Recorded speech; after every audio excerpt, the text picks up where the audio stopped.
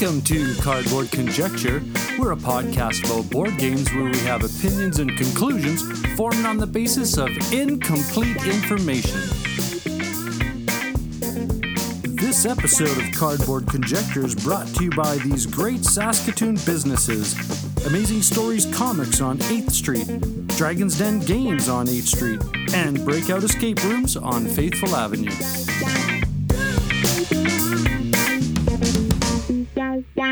Hey there, how's it going, eh? This is What You've Been Playing Wednesday, and this is a special weekly episode where a bunch of us content creators come together and let you know what we've been playing recently. And on this episode are the Tabletop Bellhop, Meeple and the Moose, the Meeple Dungeon, Andrew Buchholz of BoardandGame.com, Dice and Dragon, Board on the Air, Mr. Rao Gaming, and Cardboard Conjecture. And as always, please take the time to check out the links to the What You've Been Playing Wednesday cast, and sit back, stand up, lie down, enjoy.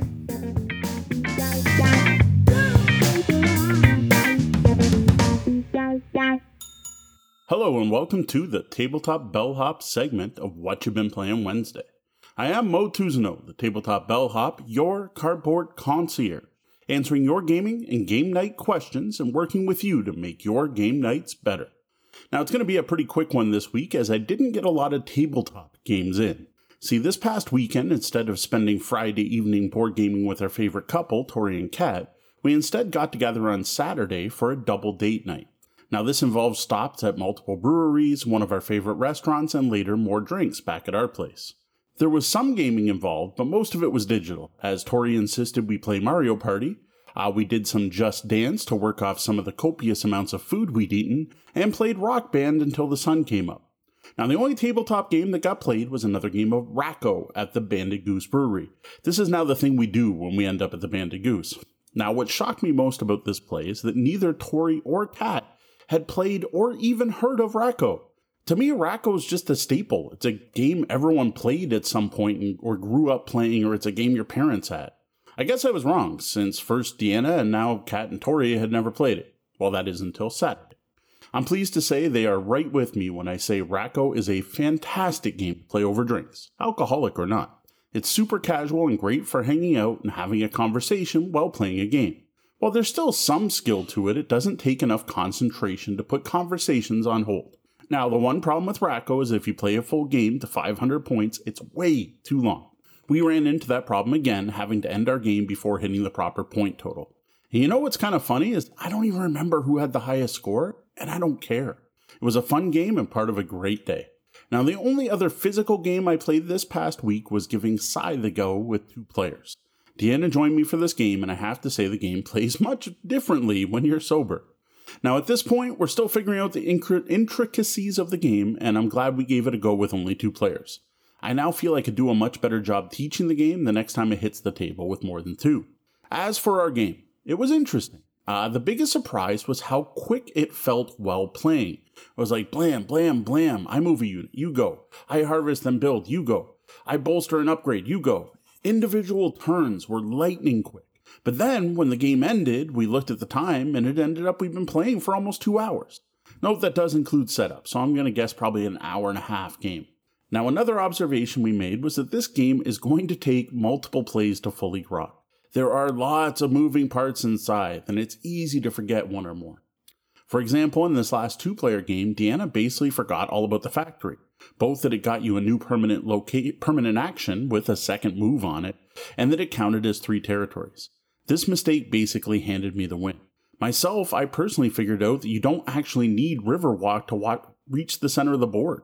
That's something I didn't even notice our first game. I just assumed you had to build a mech and you had to get Riverwalk to be able to get to the center, and that's not the case. Finally, we did find our first complaint with the game so far. Deanna really hated the fact the game ends immediately after getting that 6th star out. While I personally used this to my advantage, getting 2 stars in 1 turn after 2 actions, she hated that the game just stopped. She felt it ended too early, and she had things she was still working on that she wanted to finish before the game ended, whether she won or lost.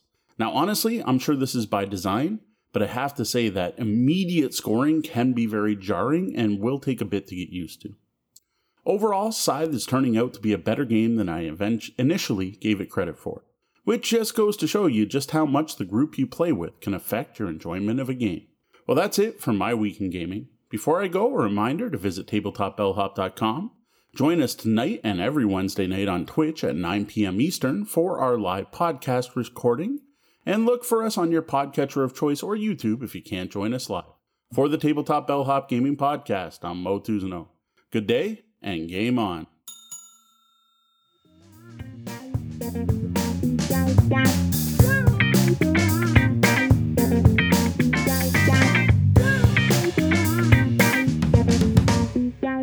Hello, my name is Alex, and I write board game reviews over at meepleandthemoose.com, and I'm here to talk about the games I've been playing for What You've Been Playing Wednesday. This week, it's 32 degrees outside, and I have my AC turned off so I can record this segment, so let's keep it short and simple. This week, Bigfoot and I played War Chest by Trevor Benjamin and David Thompson. War Chest had been on both of our want to play lists for a while. Now, I have a strong affinity for two-player abstract strategy games, even if they don't hit my table very often. While I don't think this is going to radically change my gaming habit soon, I do think War Chest is special and deserves a closer look. The theme of War Chest is about as strong as any other abstract strategy game. In War Chest, you take on the role of medieval battlefield commanders vying to take control of tactical battlefield positions. It's about as generic as it gets, right?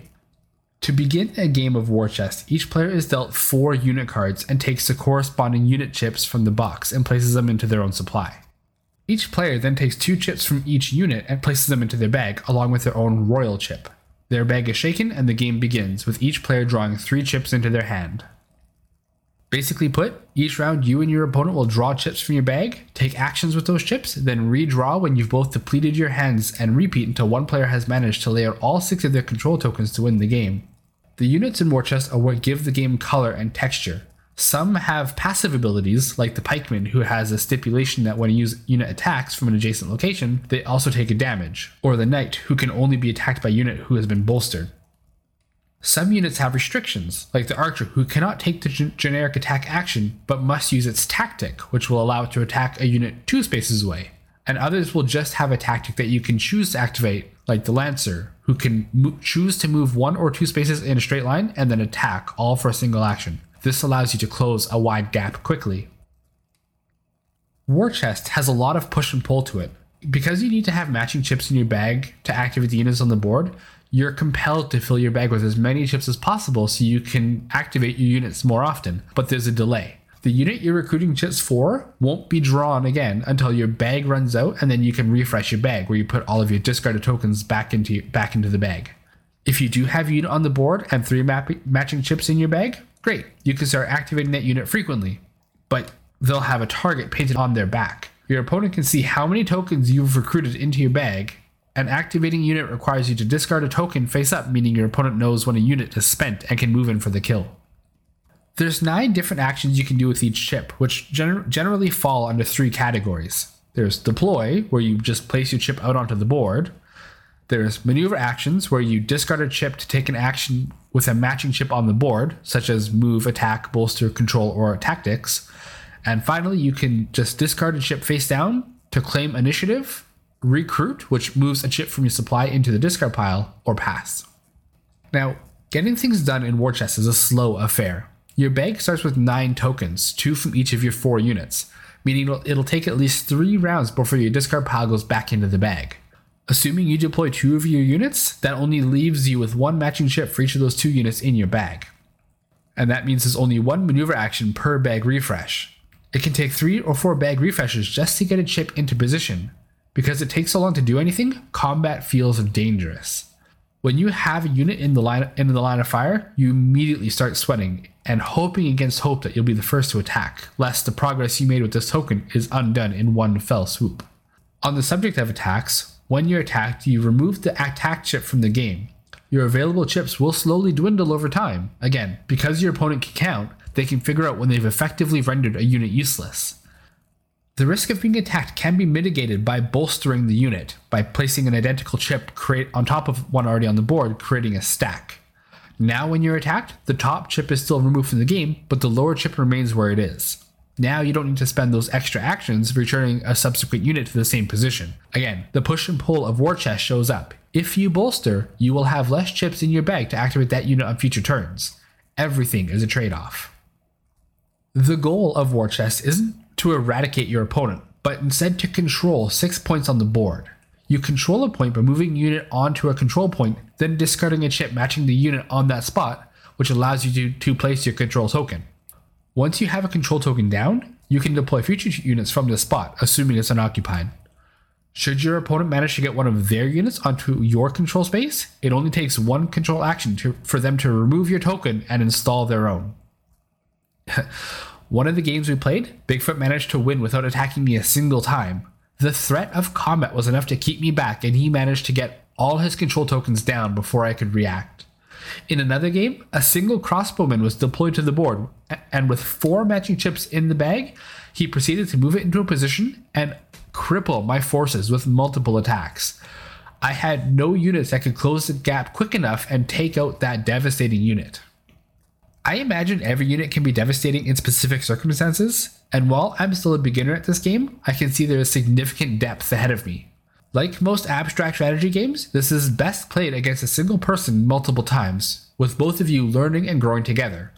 Previous games experience informs the decisions as you move forward. A unit that was ineffectual in one game could be clutch in another. When a meta forms and develops over multiple plays as you and your opponent sharpen your skills against each other, something special is made. I suspect that as you play War Chest more, you'll start drafting your starting units instead of dealing them out randomly, and this would allow you to craft your army in response to your opponent, offering even more strategic decisions. I would be remiss if I didn't mention the luck factor. Because you need matching chips in your hand to activate the units on the board, a lot of time is spent just putting yourself into the best and potentially dangerous position, and just hoping that you draw the correct chip that will allow you to activate a unit that's in striking distance before your opponent can, or even further, so that you can control a location before that unit gets wiped off the map.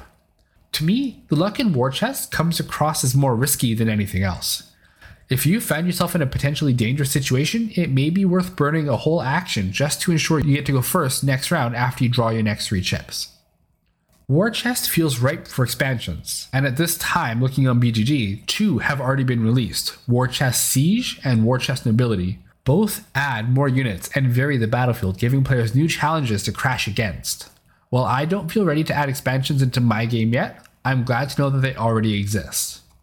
If you're looking for something along the same lines as War Chest, I can personally recommend Santorini. It's also a great strategic game with interesting asymmetric gameplay. If asymmetry is not your bag, then I could recommend Hive or TAC. I find such joy when playing these games against players of equal skill. Of course, there's always chess and Go if you want to wade into those waters, but with a skill ceiling so high in those games, it can be hard to find players of a similar skill. And that's all I have to talk about this week. If you want to read more of my board game reviews, you can read them over at meepleandthemoose.com or follow me on Twitter at MooseMeeple. Have a happy Wednesday.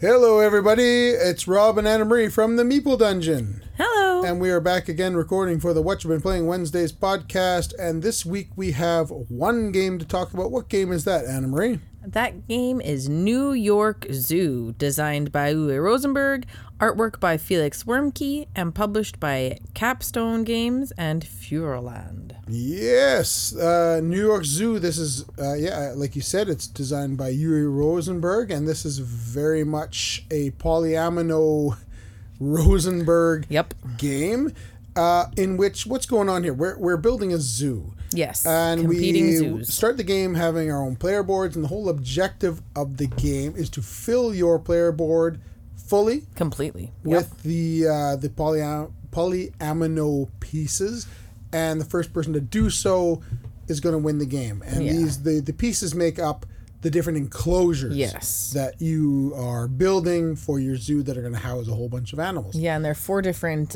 sizes of enclosures. You have like the lightest green has, I think, like 4 pieces, like 4 squares in some Yeah, I think it's 4, 5, 6, configuration. and 7. Yeah, and then Yeah. it just goes darker, and Yeah. So what you're doing is so you have your own player board in front of you, and it's that is your zoo that you need to create. But in the middle of the table, there's a main board, and it's this kind of weird, zigzaggy looking, chopped up kind of board, and it's going to have a bunch of things going on in it, kind of like in what's the Patchwork, where you need to select a polyomino in kind of counterclockwise order, or clockwise, doesn't matter. Yeah. But you're going around a circle. So you have this board that's kind of, you're going around a circle in this board, and you're either taking a polyomino from one of the sections that is on that board, or you're taking an animal from that board. Yeah, so you have there's a starting little elephant.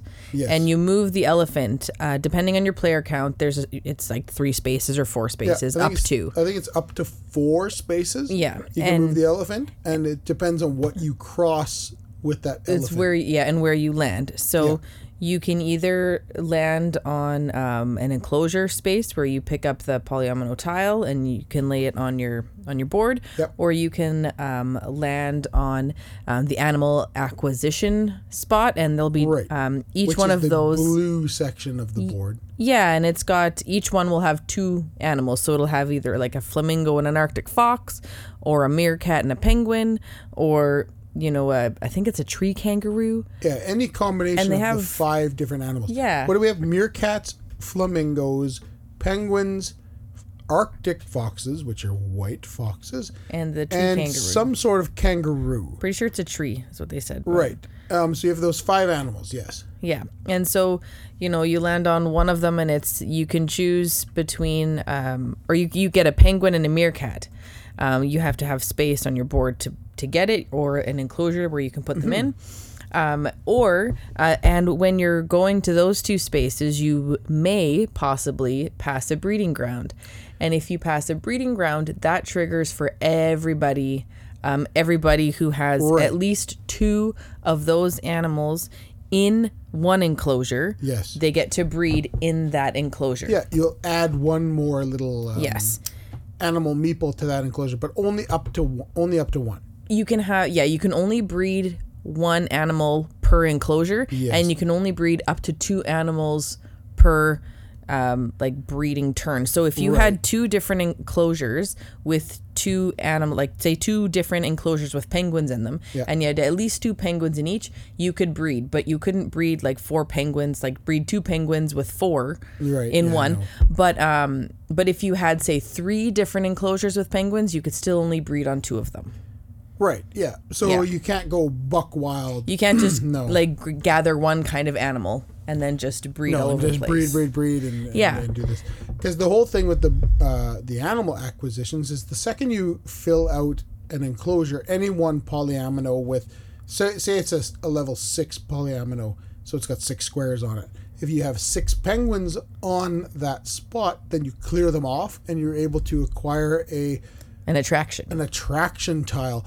And those attraction tiles are of all sorts of different shapes and sizes. I think they're ranging from about 5 down to 1. They have one, I think, is like 8. It's huge, and it can help to fill up your board. But there'll be those spots on your board that have a single 1 or 2 squares that you cannot fill in. And remember, the whole point of this game is to fill in those squares.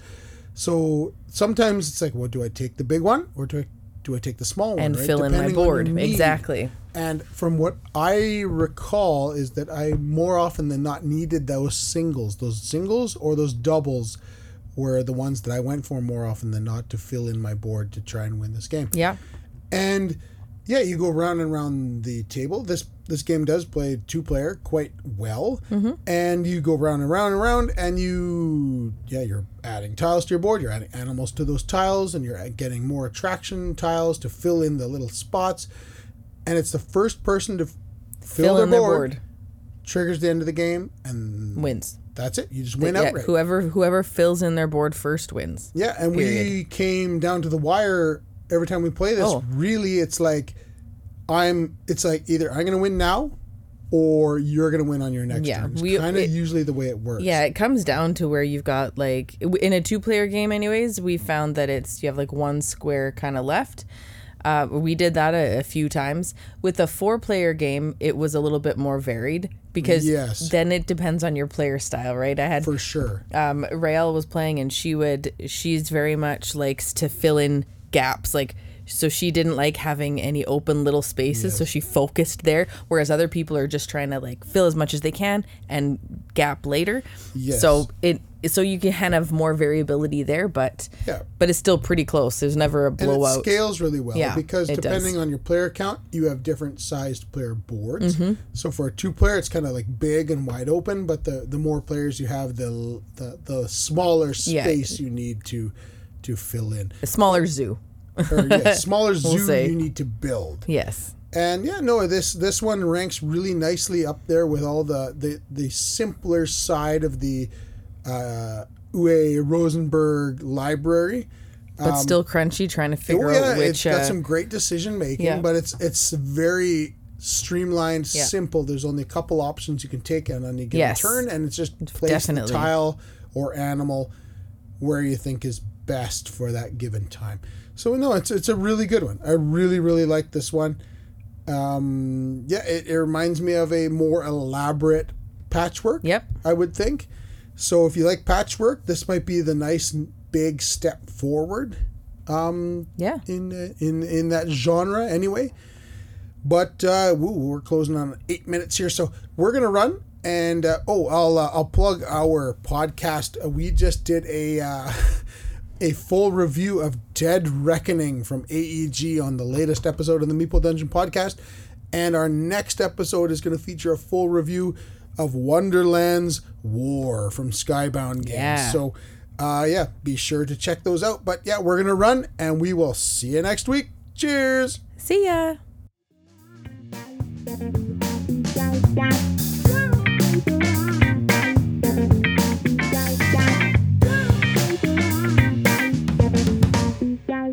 Hi, this is Andrew Buckholz of BoardingGame.com, and I'm here to talk about what I've been playing this week.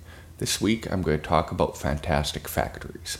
Fantastic Factories is designed by Joseph Z. Chen and Justin Faulkner, with art by Chen.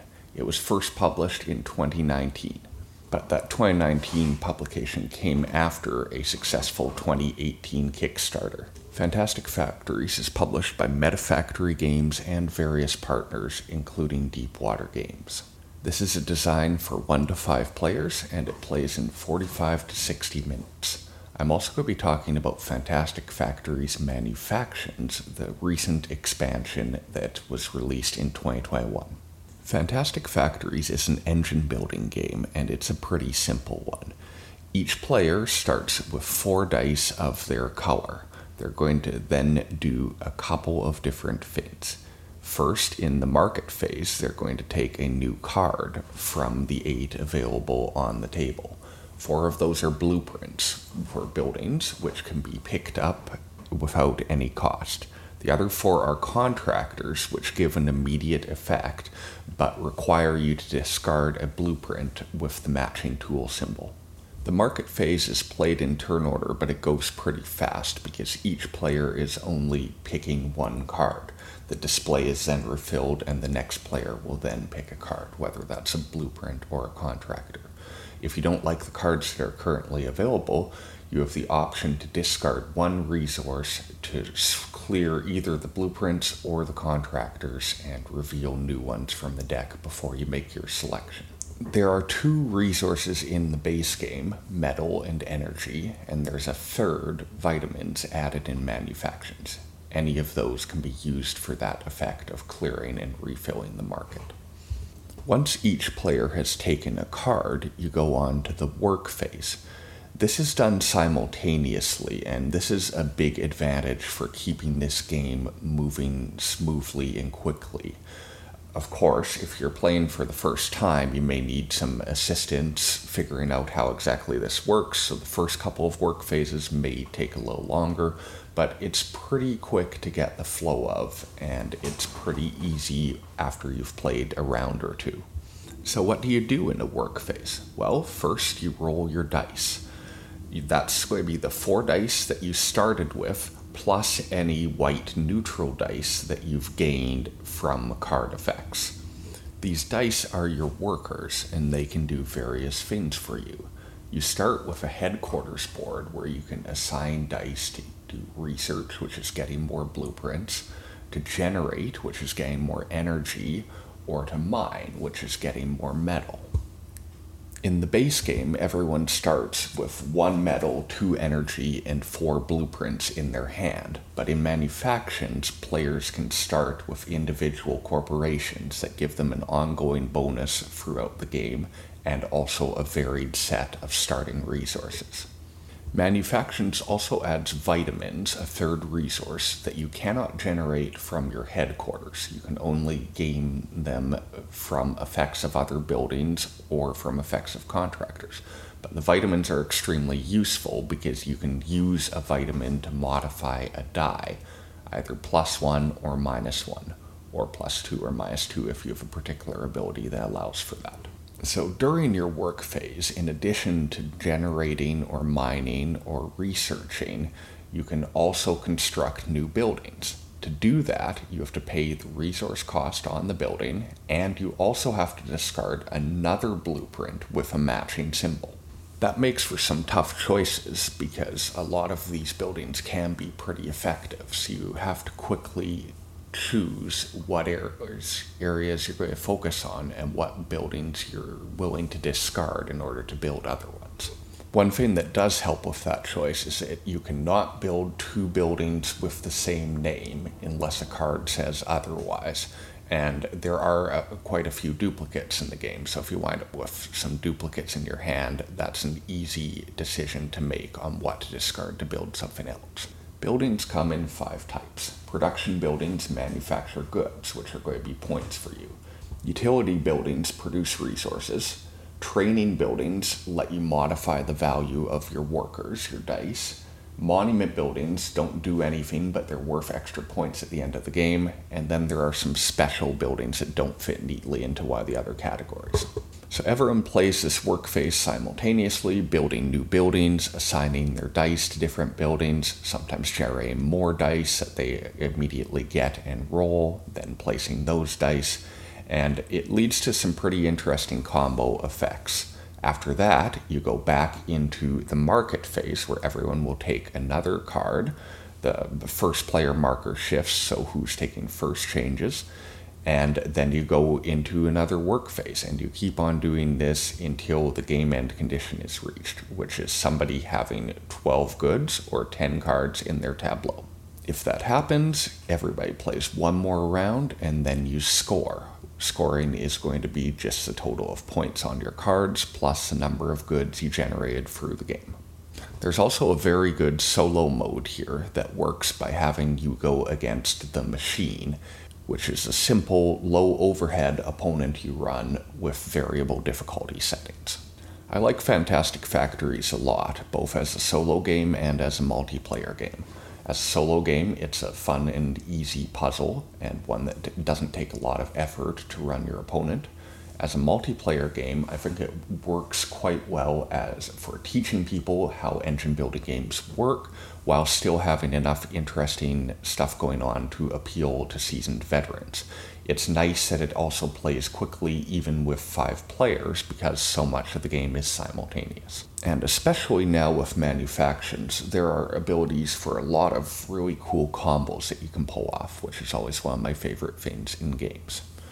That's Fantastic Factories. I'm Andrew Buchholz, and you can find me on Twitter at Andrew Buchholz, BUCHOLTZ, and you can read my board game writing at boardandgame.com. Thanks for listening.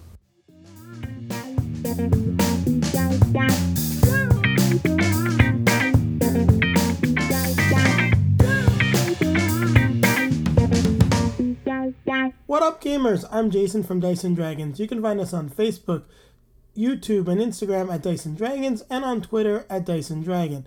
And on today's episode of What You've Been Playing Wednesdays, we've been playing Legendary Marvel Studios The First 10 Years, the MCU version of the game. They just released the latest expansion, which is Guardians of the Galaxy and Guardians of the Galaxy Volume 2.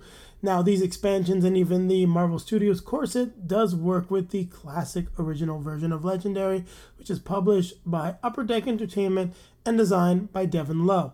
So our collection of the game is really just the MCU content. We're trying to keep the collection small as there are a ton of expansions for Legendary. We do tend to like to pick up everything, so it's a good way for us to manage our collection. Now, for those of you that are fans of the channel, you know that one of Julie's favorite games is Legendary, in particular the Marvel version and the X-Files version, as it's been probably about a year or more since we've played any version of the game. We were both eager to get this back to the table, and it's one of the easier ones for us to play and review. We had a really crazy week last week. Now, I really did enjoy this expansion, so that Julie, you can definitely hear all of our thoughts in our review that will be coming out the day after this. You do get some new mechanics such as the artifacts, which are cards that will go into play in front of you. They will stay in play and will be triggered by specific effects and different things that you'll be doing throughout the course of the game. You do get the new excessive violence ability. Well, yeah, I think ability is the best way to call it. And the excessive kindness ability, which will mean dealing extra damage to characters. So if you go over the printed damage amount that you have to deal by one, you trigger the excessive violence effects. Now you can trigger multiple ones with just one effect there.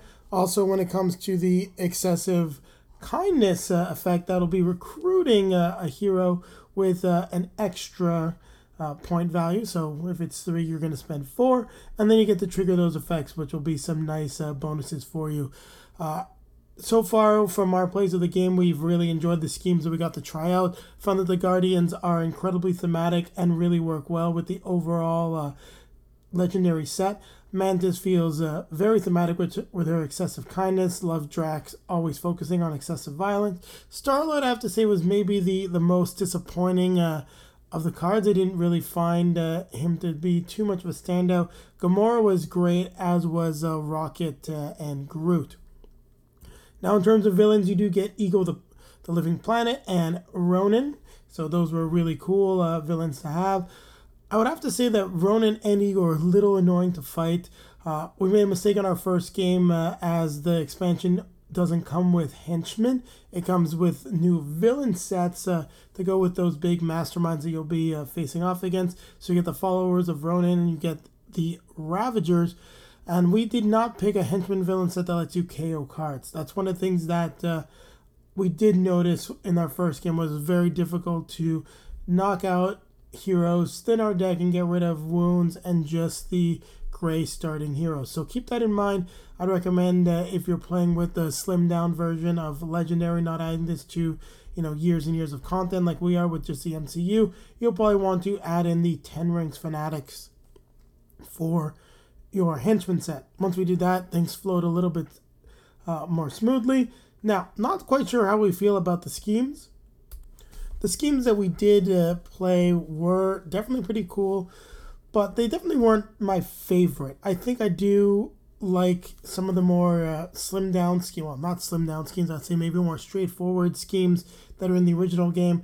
I would say that this Guardians of the Galaxy expansion definitely pushes Legendary to the limit of what you can do comfortably. If you got a ton of different artifacts out, you can be doing all sorts of different effects and can lead to some really long turns. That being said, it doesn't happen all that often. And when you trigger those long turns, it's typically because you're doing a lot of stuff. So really cleaning up the city or potentially hitting the mastermind multiple times. So that is definitely pretty cool, but it can get a little dull for other players. Now, as we play the game at the 2-player count, it always flows fairly quickly for us, and we typically complete our plays around the 30 to, more like the 45 to 60 minute mark, so it really hits that nice sweet spot for us.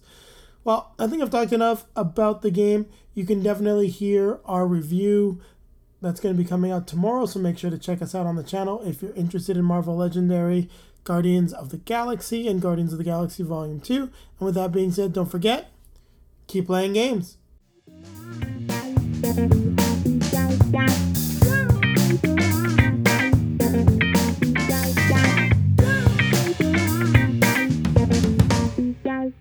Hi, I'm Jordan. And I'm David. And this is Board on the Air, a weekly radio show on CFCR in Saskatoon. Tonight on What Have You Been Playing? Scythe. Yes, the Jamie Stegmaier classic, we'll say, or modern classic. Yeah, it's one of his biggest games. Yeah. That and Viticulture are his two big ones, in my opinion. Yeah, it's one of my favorite games of all time, so... Yeah, it's a... action selection, dudes on a map game. Ish. Yeah, engine builder. Like, you have a board in front of you, you're taking actions, and you're upgrading those actions to make those actions better. Well, one of the actions is upgrading them to make them better. Well, I guess all of them really do something that improve them, but... Yeah. Basically, you have 4 actions, you do the top part, and then you might do the second part, which usually improves upon the actions. Yeah, the top part is usually either a coin or a free action. Yeah. And the bottom usually costs you resources. Mm-hmm. Everyone has their own specific faction that has their own sort of game-breaking rule. Yeah. Like, some of them, their villagers can swim across water, or they can take the same action twice. Yep, there's 9 factions when you include all the expansions. Yep. And then the board, and that's the top board with the mechs, and the bottom board randomly gets generated. He's got some FAQs that say this can't go with this one. Yeah, and that type of idea. There's 2 combinations that are currently banned, as far as I know. Yep. You have upgraded your copy completely, as far as I know, other than the meeples. Yeah, right? I haven't upgraded meeples, but everything else is as good as I can get it. Yes. You have all the expansions, all the promos, all the coins, everything. Yeah, I have decked this game out. I even have the big box, so everything is somewhat held in there. Yeah, this is one of those games, in my opinion, that really started the deluxeification of board games. Yes, it's definitely has. Yeah, it's one of the first ones I can remember getting into the hobby that people would buy the game and spend money to make it better. Yeah, like, I'm pretty sure this was the first game we had that we actually had painted miniatures for. I believe so for sure. And I think, if I'm not mistaken, one of his last Kickstarter projects. After Scythe, I don't think he did any more games on Kickstarter. Yeah, I didn't know that. Yeah, he did Viticulture, he did Scythe through Kickstarter, and then Euphoria was another Kickstarter edition, but I think everything Tapestry? else... No, Tapestry was direct to retail, Charterstone direct to retail. It really set him up to be able to do that as a publisher. Yeah. Extremely successful game. Probably his second most successful. Yeah. Or second or third. For the company. Right. Wingspan has outsold everything he's ever made. But Viticulture and Scythe have both done very well. And are what you would consider an evergreen title. Yeah, they are a classic. And probably one of the staples in a lot of people's collections. Yeah, it's got a big board. You got the neoprene mat. The baseboard used to be able to get an extension to make it even bigger. Which I also have those. You have that. Yeah. There's a lot of stuff you can add to this game to make it better. Or to add to it. Yeah, and the expansions do a good job where they don't change the game entirely. They just add one thing to it. Like the factions. That's all they really add, really. Yeah. Like, so there's been three box expansions, right? So there's Invaders from Afar, Rise of Fenris, and the airships. Yes. I'm trying to think of the name of that one, and I can't think I forget what the name of the airship one is. This one has some... The baseboard is always set up the same way, but there is a modular board that you can add to it that changes the setup. What it looks like on the board. Or you can even just play it with these little tokens where you shuffle it and put them out and they randomize where all the factions are. Yeah, it's a really solid game.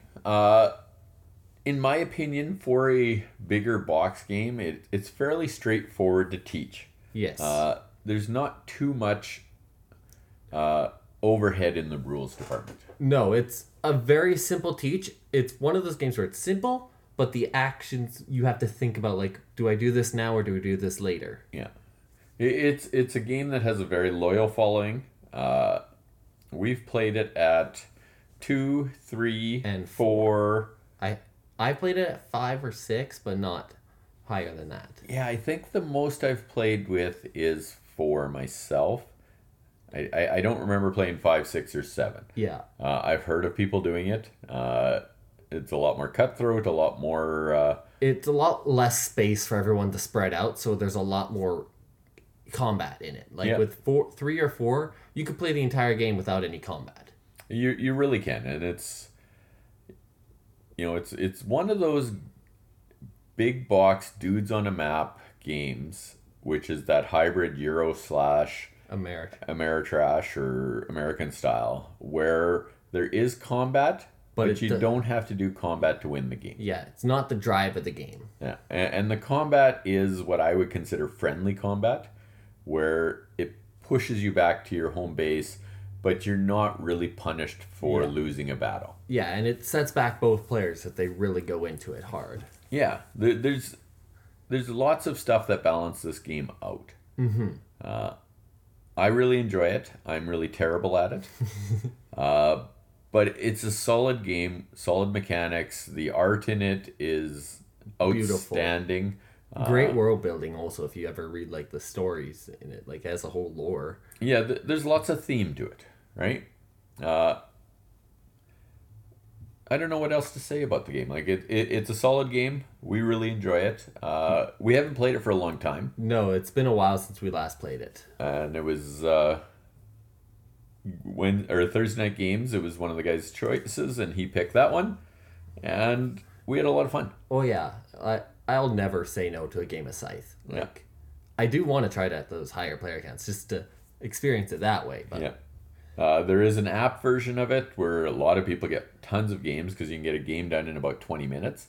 The game itself is a couple of hours, I would say. Yeah, if you're with a good group, you could probably get it done just under 2 hours, but it's... I don't see it as a 90-minute game. I see it more as that 2-hour range. Yeah. It's one of those ones that starts slow and builds to a crescendo. Yeah, it's very much, as you get going, you start doing something every round that's important. Yeah. Okay, I'm David. And I'm Jordan. And we'll talk to you next show.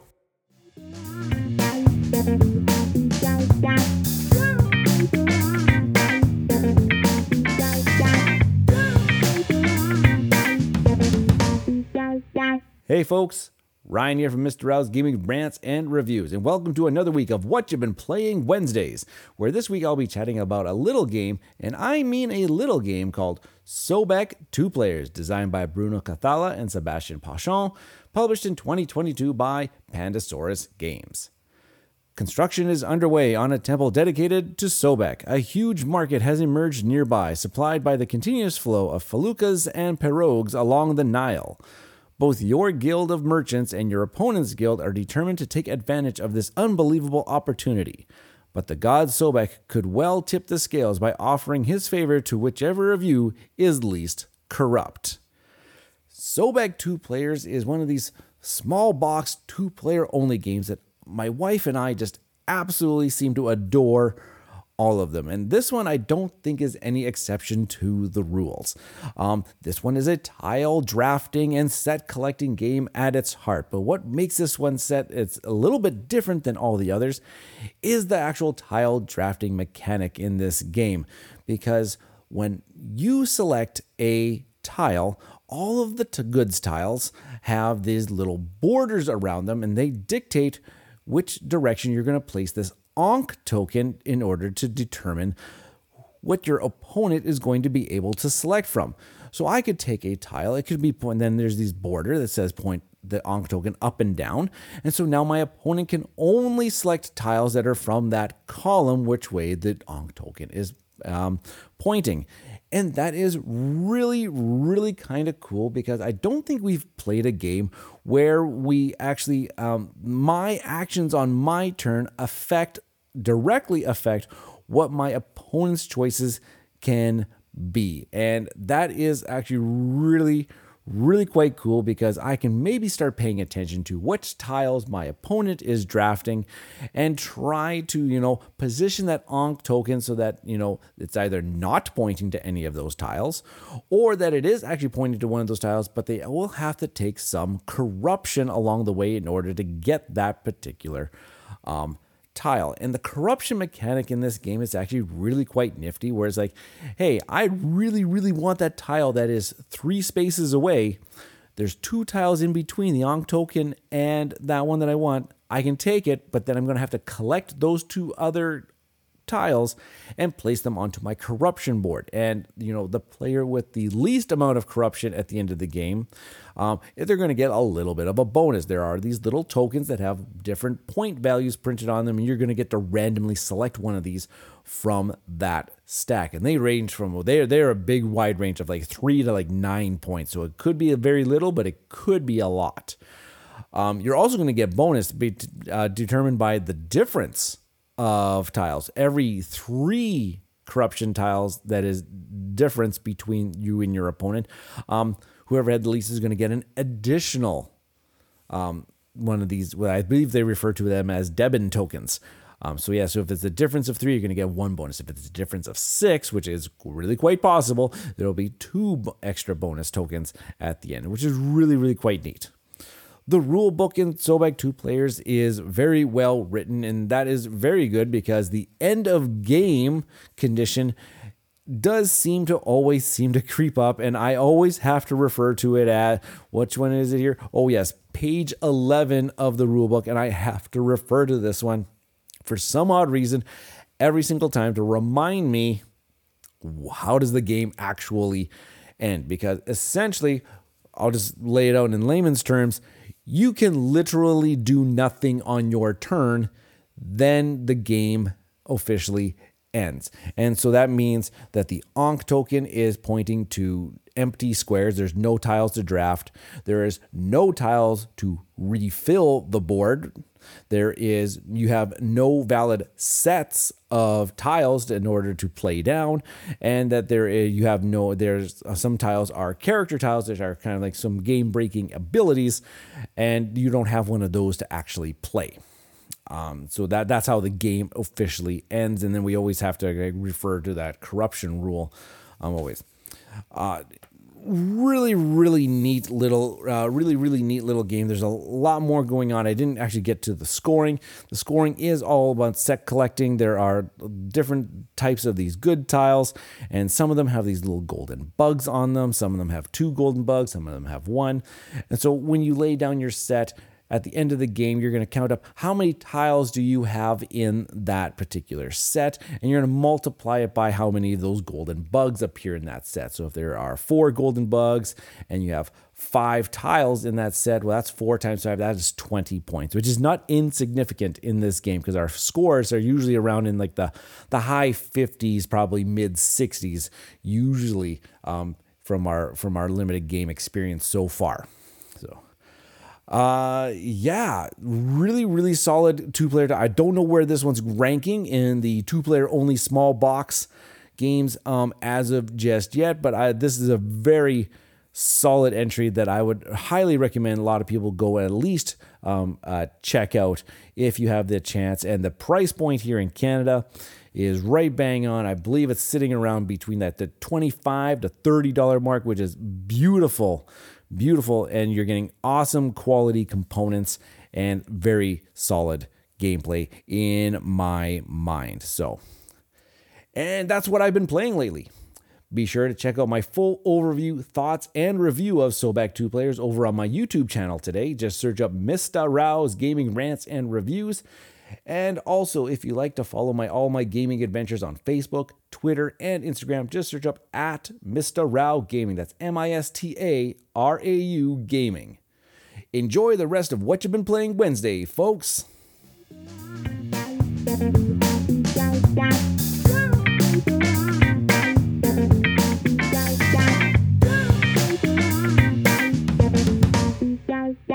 Hey there, everybody. Norm here from the Cardboard Conjecture podcast and Bridge City Board Gamers here in Saskatoon. And as I always like to do, let's have a look at what the community has been playing. So on our thread on Facebook, let's start off with Hans.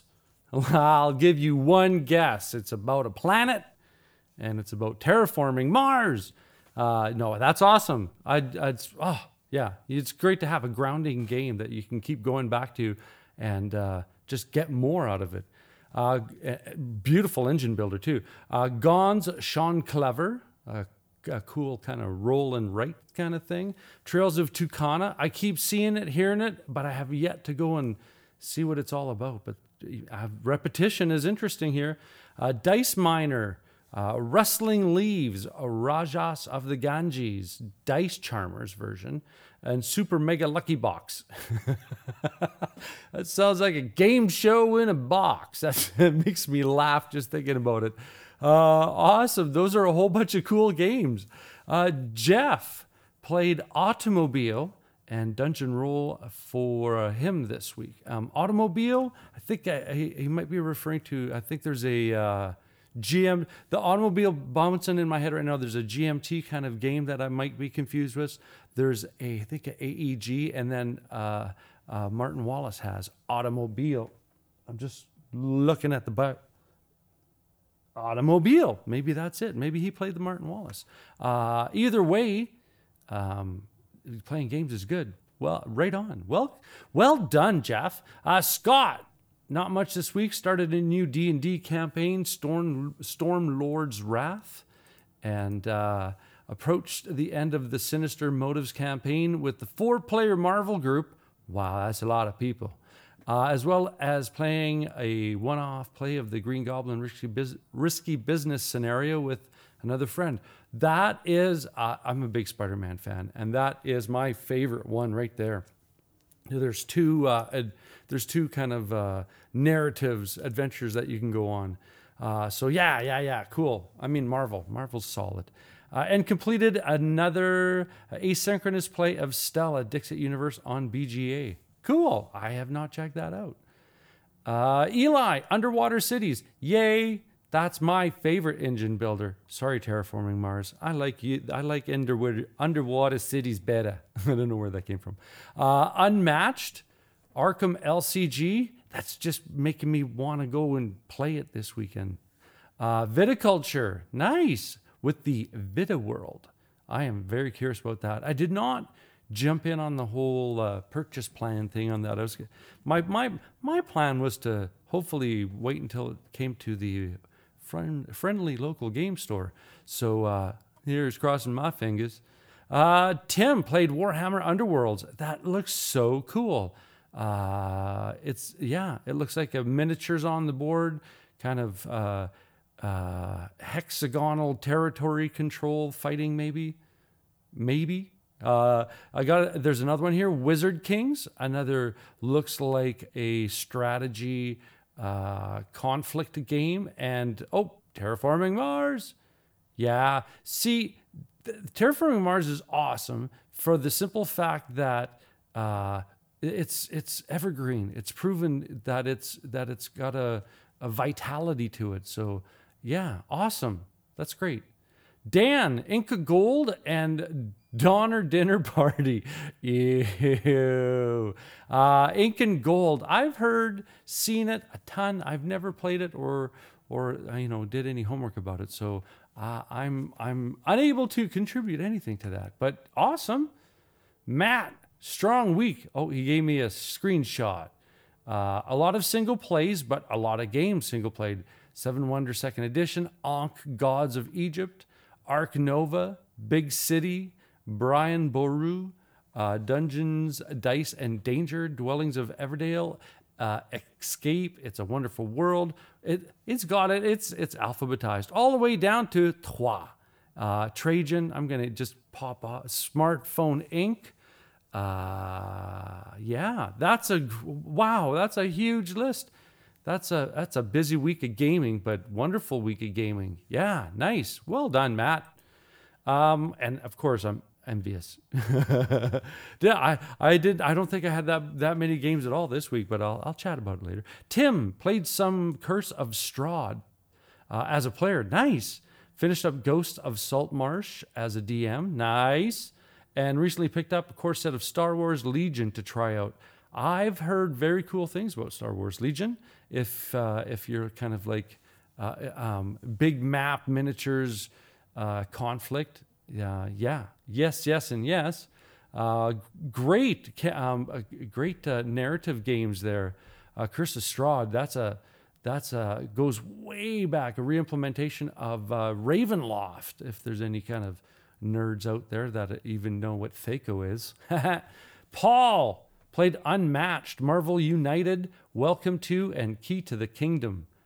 Nice. Unmatched, there's just so much to play there. That's fantastic. I've not played Marvel United. There's a lot of people that have it, and a lot of people have fun playing it. They say it's light, but hey, light games can be fun too, right? Jason tried Fantasy Realms. Cool. I got the Star Trek version of that. I got to try it out still. Magic Labyrinth. Yeah, if you want to see a table of like eye twitching and body language, screaming and absolute giggles, Magic Labyrinth should be something you should try. That's all I'm gonna say. Lawyer Up and Return to Dark Tower. Wow. Return to Dark Tower. I'm curious about that one. I'm gonna keep my ears open, as per se, to the talk of Dark Tower, because it's a nostalgic trip, absolutely, but sometimes nostalgia is expensive. Ryan, we celebrated National Indigenous Peoples Day yesterday by destroying colonizers in Spirit Island. That is awesome! Yay! Oh, first of all, yay, and second of all, yay. Oh, fantastic. I'm looking at a whole bunch of big hugs on that one. Zach got the big game on the table, and the big game is TI4. That's a space opera. I've played that a few times. Nothing wrong with the game as long as everyone who's playing the game gets how to play the game, because if there's a new player variable that just likes to push the gas down and hang on to the steering wheel, that's way too much chaos for a game board filled with a lot of strategy and strategic setups where there's a mad Cadillac flying through the board. That's my only complaint. But it has motivated me to go explore Eclipse, because I hear a lot of people saying that Eclipse is they refer to them on the same scale. It's sort of like Stones, Rolling Stones, or the Beatles, right? I gotta try out some Rolling Stones with the Eclipse. So there you go. Unless you think that Eclipse is the Beatles, right? So it's all about the tax man. There you go. That's what the community has been playing. Well, what I've been playing, what you been playing, Norm? I've been playing Paleo. It is designed by Peter Rustemeyer, and it is published by Hans and Gluck. And it is of course, a solo to 4-player game, and plays around 45 to 60 minutes. And it is, I'm going to read the description because, or just part of it, just to give you a quick, immediate understanding of what it is. So Paleo is a cooperative adventure game. Cooperative, in my books, means soloable. Set in the Stone Age. A game in which players try to keep the human beings in their cave alive while completing missions. Sometimes you need a fur, sometimes a tent, but these are all minor quests compared to your long-term goal, painting a woolly mammoth on the wall so that humans thousands of years later will know that you once existed. Okay, just you think the mammoth painting looks cool? Preserving a record of your past existence is gravy. That sounded very, very much like Austin Powers. Groovy, baby. What might keep you from painting that mammoth? Death in all its many forms, right? It's the Stone Age. So each player starts the game with a couple of humans who each have skills and a number of life points. On a turn, each player chooses to go to one location, possibly the same type as other players, although not the same location. And while you have some ideas of what you might find, you won't know for sure until you arrive, at which point you may acquire food or resources, or find what you need to craft a useful object, or discover that you can aid someone else in their project, or suffer a snake bite that brings you close to death. Life is full of both wonders and terrors. So that is what's going on. It's very cool. Now, again, I say I've played it as solo, right? Because that's what I got going on. But in this case, I played a kind of 2-player boards, and it's a very cool deck resource kind of selection of your action. Because what happens is you have a deck of cards, and the backs of them, there's kind of 3 types of cards in regards to regions and nature and what your potential is to do as far as activities goes. And you pick up 3 cards, and then out of those 3 cards, you're going to have selections of what you can accomplish as a player and as these 2 individuals that you have in your cave, depending on the skill sets they have. Now, without getting into a deep review, me being a social studies teacher, I gravitate towards these things, these types of games. And like the original game, or the worker placement game Stone Age, the theme is kind of painted on, right? I mean, there's not much there except for, I'm going to send some people here to get this resource. It's basic kind of like, card collecting. There's not much thematic connection as far as my perspective as a social studies teacher goes. It's like, yay, great, those are nice pictures, but as far as how the mechanisms fit the theme, there's not much connection there, right? Maybe one strand of plug-in. But this game attempts to do a little more effort in regards to connecting the mechanical nature of the game in regards to your card choices, to your action choices, to the resources that you have, to the potentials of like the idea of discovering how to create different tools gives you new cards on the market, new advancements. And I think it does a fantastic job at kind of allowing you some agency as, not min-maxing the card situation, like this is the most efficient play, because the card you pick is you're kind of picking a thematic choice. I'm going to go into nature. Well, in nature, you might have an animal that you can kill for some food to feed the tribe, or you might get into a bad situation and there's a fire and you start losing hit points, right? You only have choices of a global nature, and then when you flip it over, then you get to know the specific and make a tactical choice. Now, there's also good tactical choices where you can help somebody else with the resources that your individuals in your cave dwelling possess. So I like that approach to the mitigation of this randomness. And again, in a situation like that, when it's survival, there is randomness. You don't know if there's going to be a sharp rock available to you or a pointy stick, right? So it's the choices that you make in regards to directing yourself towards these objectives. And what I liked a lot about it was there are kind of little thematic card sets that you can mix and match and kind of thing and create different game situations. So I've yet to explore it a lot. My first few plays, I quite enjoy it, right? Again, because I love the thematic content. So I hope it continues to make even more deeper connections with the specificity of that time period. So yay, I'm happy with that one. Well, we're at that sweet spot hour that I always like to navigate towards. And to wrap things up, thank you so much for listening, and thank you so much for taking the time to hear what we have to say about our wonderful hobby.